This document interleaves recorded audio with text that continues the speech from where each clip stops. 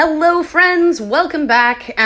Hope everyone's enjoying, their Halloween festivities and whatnot. I know mine have definitely kicked off with a bang.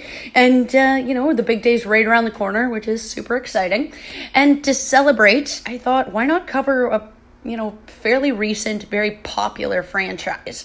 I know a few of you saw this and immediately thought, fucking finally, Cass, you figured it out. You're covering this movie. I'm so pumped. Oh, at least I hope a few of you were. And honestly, I have no answer as to why it took me so long. I saw this when it originally came out. I definitely have my thoughts and feelings, which we're going to get into. But the premise is just absolutely fucking brilliant. And essentially, this all came back to me after watching the newest one in the latest one.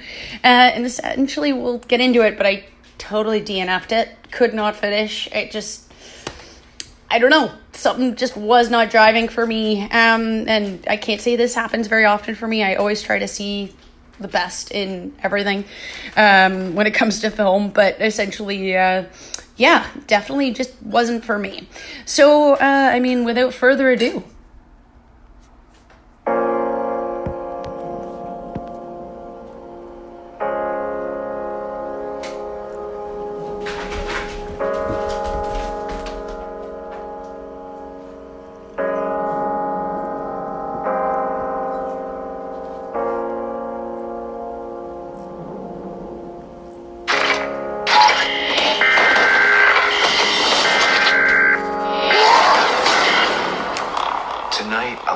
people a release for all the hatred and violence that they keep up inside them. Why don't you guys kill someone tonight? Because we don't feel the need to, Johnny. Just remember all the good the Purge does. We'll be fine just like always, no worries, okay?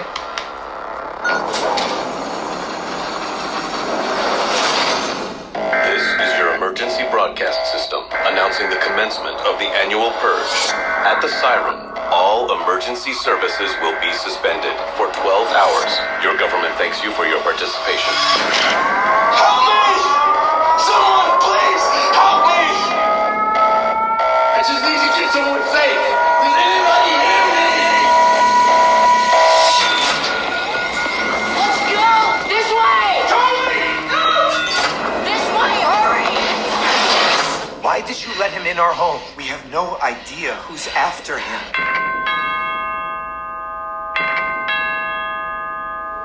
Our target for this year's Purge is hiding in your home. You have 1 hour to find him and give him to us, or we'll kill all of you. They can't get in here, right? They can't get into our home.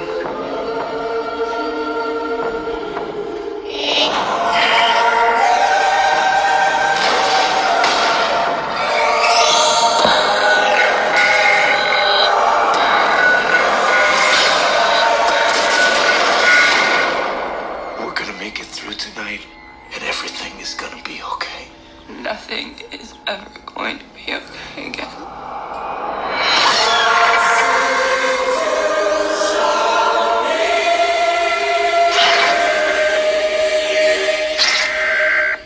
That's right, guys. We're talking about the American media franchise, The Purge.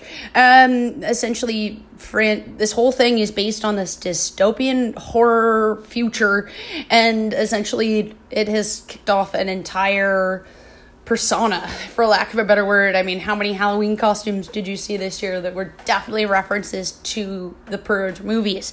It's just so cool.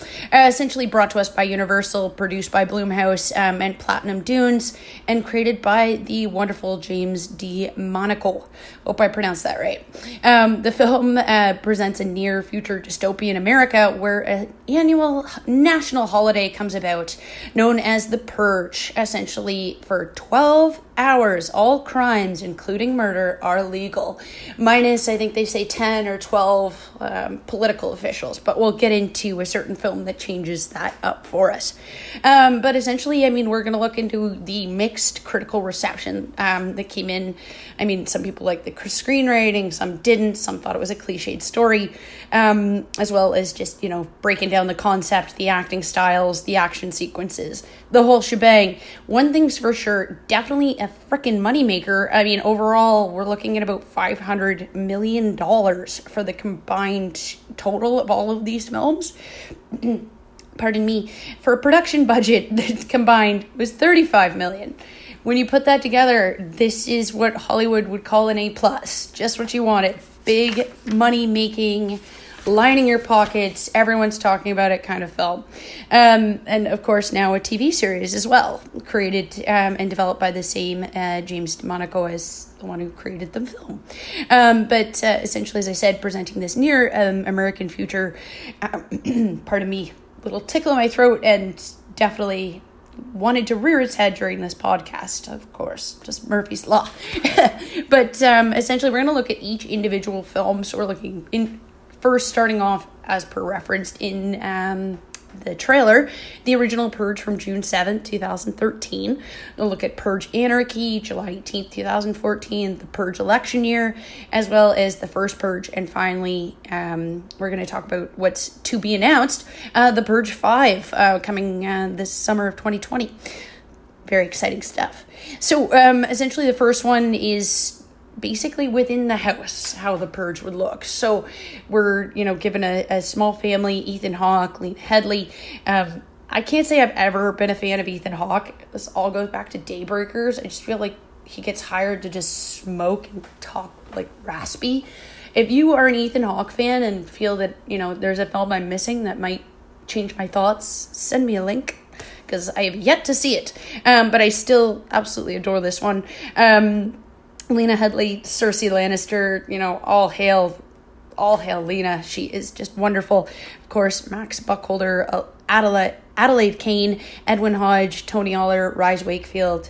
These guys all come together to create a very suspenseful, you know, kind of action-packed thrill ride. So we're watching the family. It's the night of the Purge. It's the year 2022. Or I should say, all right, sorry, tongue-tied there. The year is 2022, and the family of four is living in their deluxe, beautiful Hollywood mansion, essentially alongside their well-off neighbors. Beginning to bunker down, essentially, the Purge begins. You can definitely see there's some family tensions going on and so forth. And, of course, the family home is protected by Dad's top-of-the-line security system that he has sold, you know, as far as wide as... Basically, as you can tell, every neighbor seems to have the same one. Now, they are targeted by a group of purgers when they essentially the son opens up the door to bring in a hostage of theirs who was, you know, had gotten away, and he's hiding somewhere in the house. So they threaten that if they do not essentially find him, bring the stranger, as he is titled, to them, then they will break down the door and kill the entire family. So basically, you're kind of following the family's rush to figure out who this guy is, how are they going to get him, is he a threat, as well as the little daughter's boyfriend there trying to go after Dad, which was one of those like brutal scenes you definitely don't see coming, but it's pretty awesome nonetheless. Now, essentially, when they finally do break in, their equipment arrives, as they put it. The family is just about to be killed when they are saved by their neighbors. Just as you think all is well, the sun's coming up. In fact, the neighbors, they're only saving them because they feel that it is their right to kill the family. So, essentially, you know, they hold the family hostage. And essentially, you know, are going over their, you know, right to purge and so forth, the family's unwillingness to participate, of course, in the killing holiday. And it's an interesting kind of connection between, you know, participation and not. It's unique nonetheless. Out of all of them, probably my second favorite. it's probably loses points because of Ethan Hawke. But like for a film that only had a budget of $3 million, it surpassed, I think, way more than they thought they were going to do with $89.3 million. That's huge.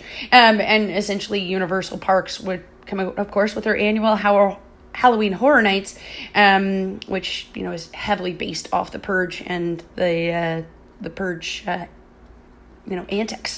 Now, onwards to Purge Anarchy, July 18th, 2014. A little bit of a bigger cast, and essentially, unlike the first film, this, which was set entirely in house, we'll get into that. It pretty much has to do with budget. Anarchy is going to take you out and show you Los Angeles and the area and what's happening in the surroundings.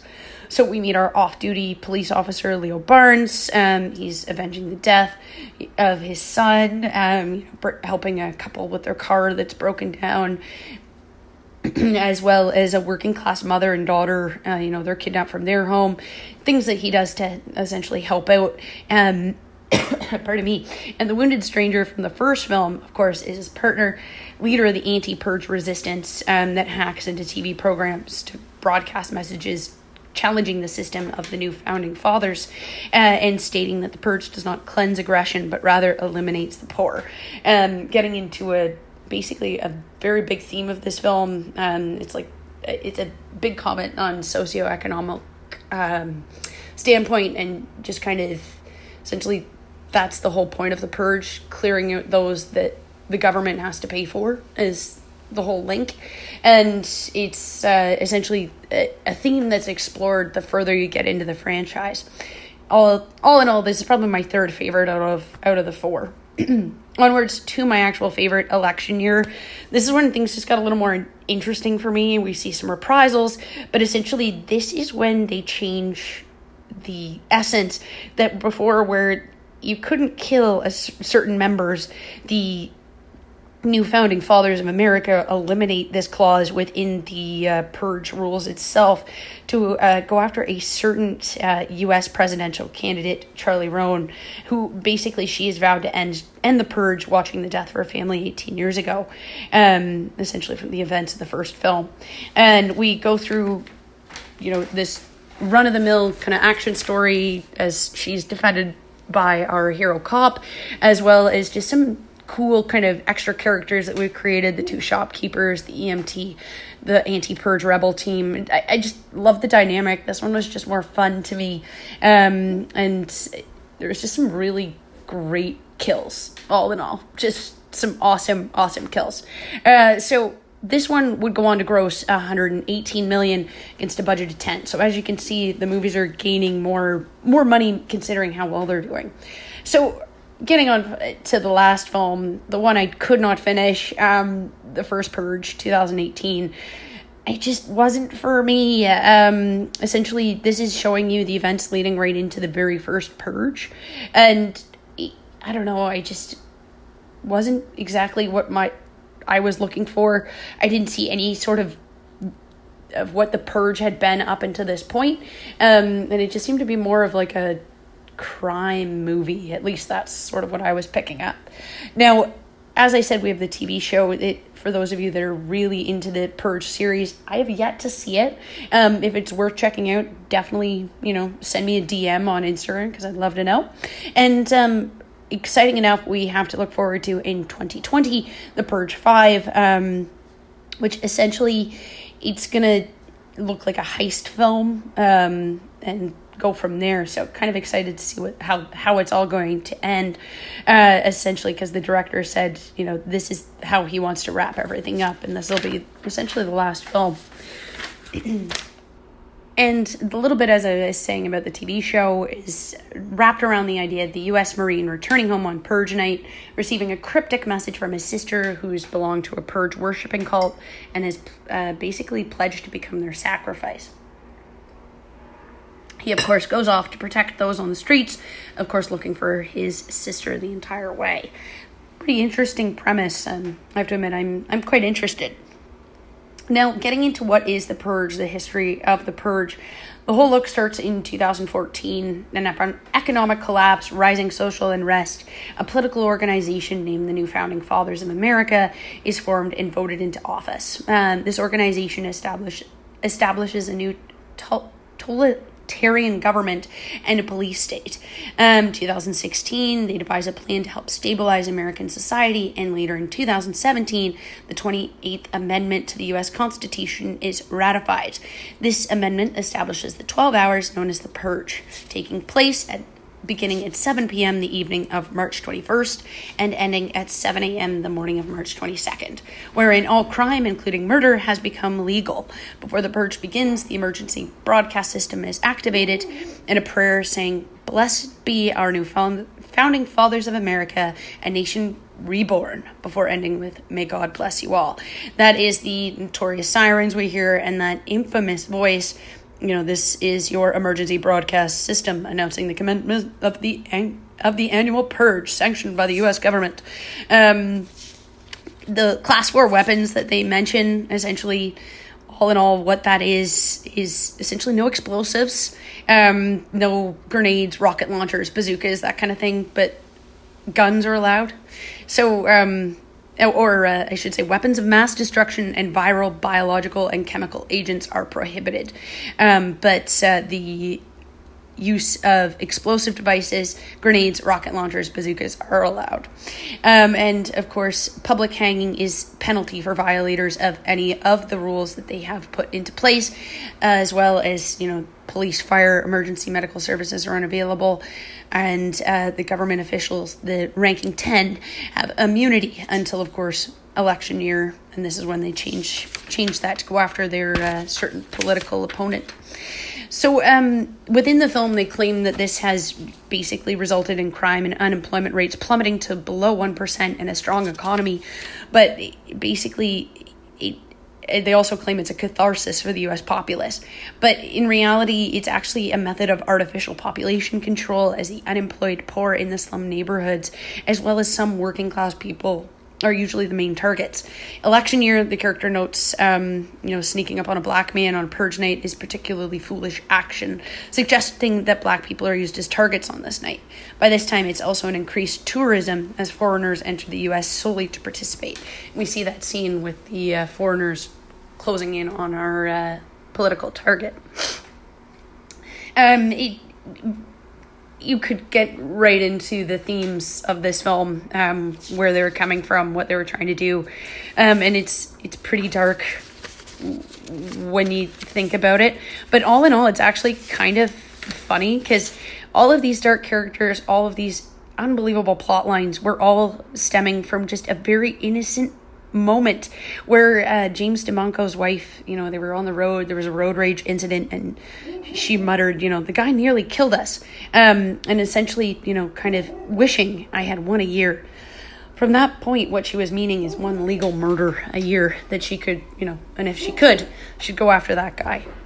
And essentially, it's that one little moment of anger that stayed with James and would, stem out to become this huge film and this huge franchise. Now, for those of you who don't know the film, the warriors that also help kind of inspire what they wanted to do with the film, kind of showing life on the streets of America. For those of you that don't know what it is, it's a Walter Hill classic, and it's pretty unique, definitely worth checking out, even if you just check out the trailer. It's kind of this interesting take on gangsters in the future. And, trying to make sure that and altogether, looking at this, starting off, they didn't really have much of a budget. Jason Blum mentions at one point, Ethan Hawke slept on his sofa for 3.5 weeks, and would do well off the ownership of the film because he was one of the producers, but essentially only made about $10,000 for his time acting. Harsh stuff, I guess, for, what I assume would be a pretty luxurious lifestyle, Ethan? But going back, they had no budget, and you can see that the more the films had received for a budget, the better kind of murder, action, violence they would have. It's kind of the realm of what Hollywood is. It's sort of sad that that's how they work. And, that it wouldn't be till later where you see some of the really, truly memorable characters and performances. But considering all of this is stemming from one little moment of anger, which all of us have had, and it's a very interesting theme of America and its love addiction with guns, James was able to come up with a pretty unique and brilliant premise. We've all had a dark thought or two. It's the fact that we don't act on them that makes us human and separates us from the animals, in my opinion. This whole kind of bullshit claim that it's a psychological release, and it's kind of like their mention of self-care. Self-care to a whole new max. It's just total bullshit. But it's interesting to see how the characters kind of take on to that. But at the same time, you see the characters throughout the films taking on for a financial benefit. Personally, I don't think I need to do any form of mass genocide. Had a stressful day, good book, great meal, maybe a glass of wine, definitely will solve all of my problems. This premise is, this dystopian future shows a, form of desperation that basically shows people doing everything and anything they can. And to me, that's truly terrifying. Just people being pushed to their limits, scarier than any Freddy Krueger, any Jason, any Michael Myers. It's us that terrify me. So guys, thank you so much for listening. Those of you, if the Purge ever did exist in America, please feel free to come to wonderful Canada, where I'd like to think we would not have this. We're too busy saying sorry to each other. As I said, thank you guys for listening. For those going out to celebrate Halloween, do it safely. Cannot stress that enough. If you like what you heard today, definitely leave a review. Your reviews, help others, get the opportunity to hear my lovely, annoying voice. If you want to see what antics I'm getting into, of course, follow me on Instagram and Twitter. As always, guys, check out the amazing Beardly Dot Designs and Bogan Bean on Etsy for new and cool, exciting stuff. And as always, keep calm, stay creepy.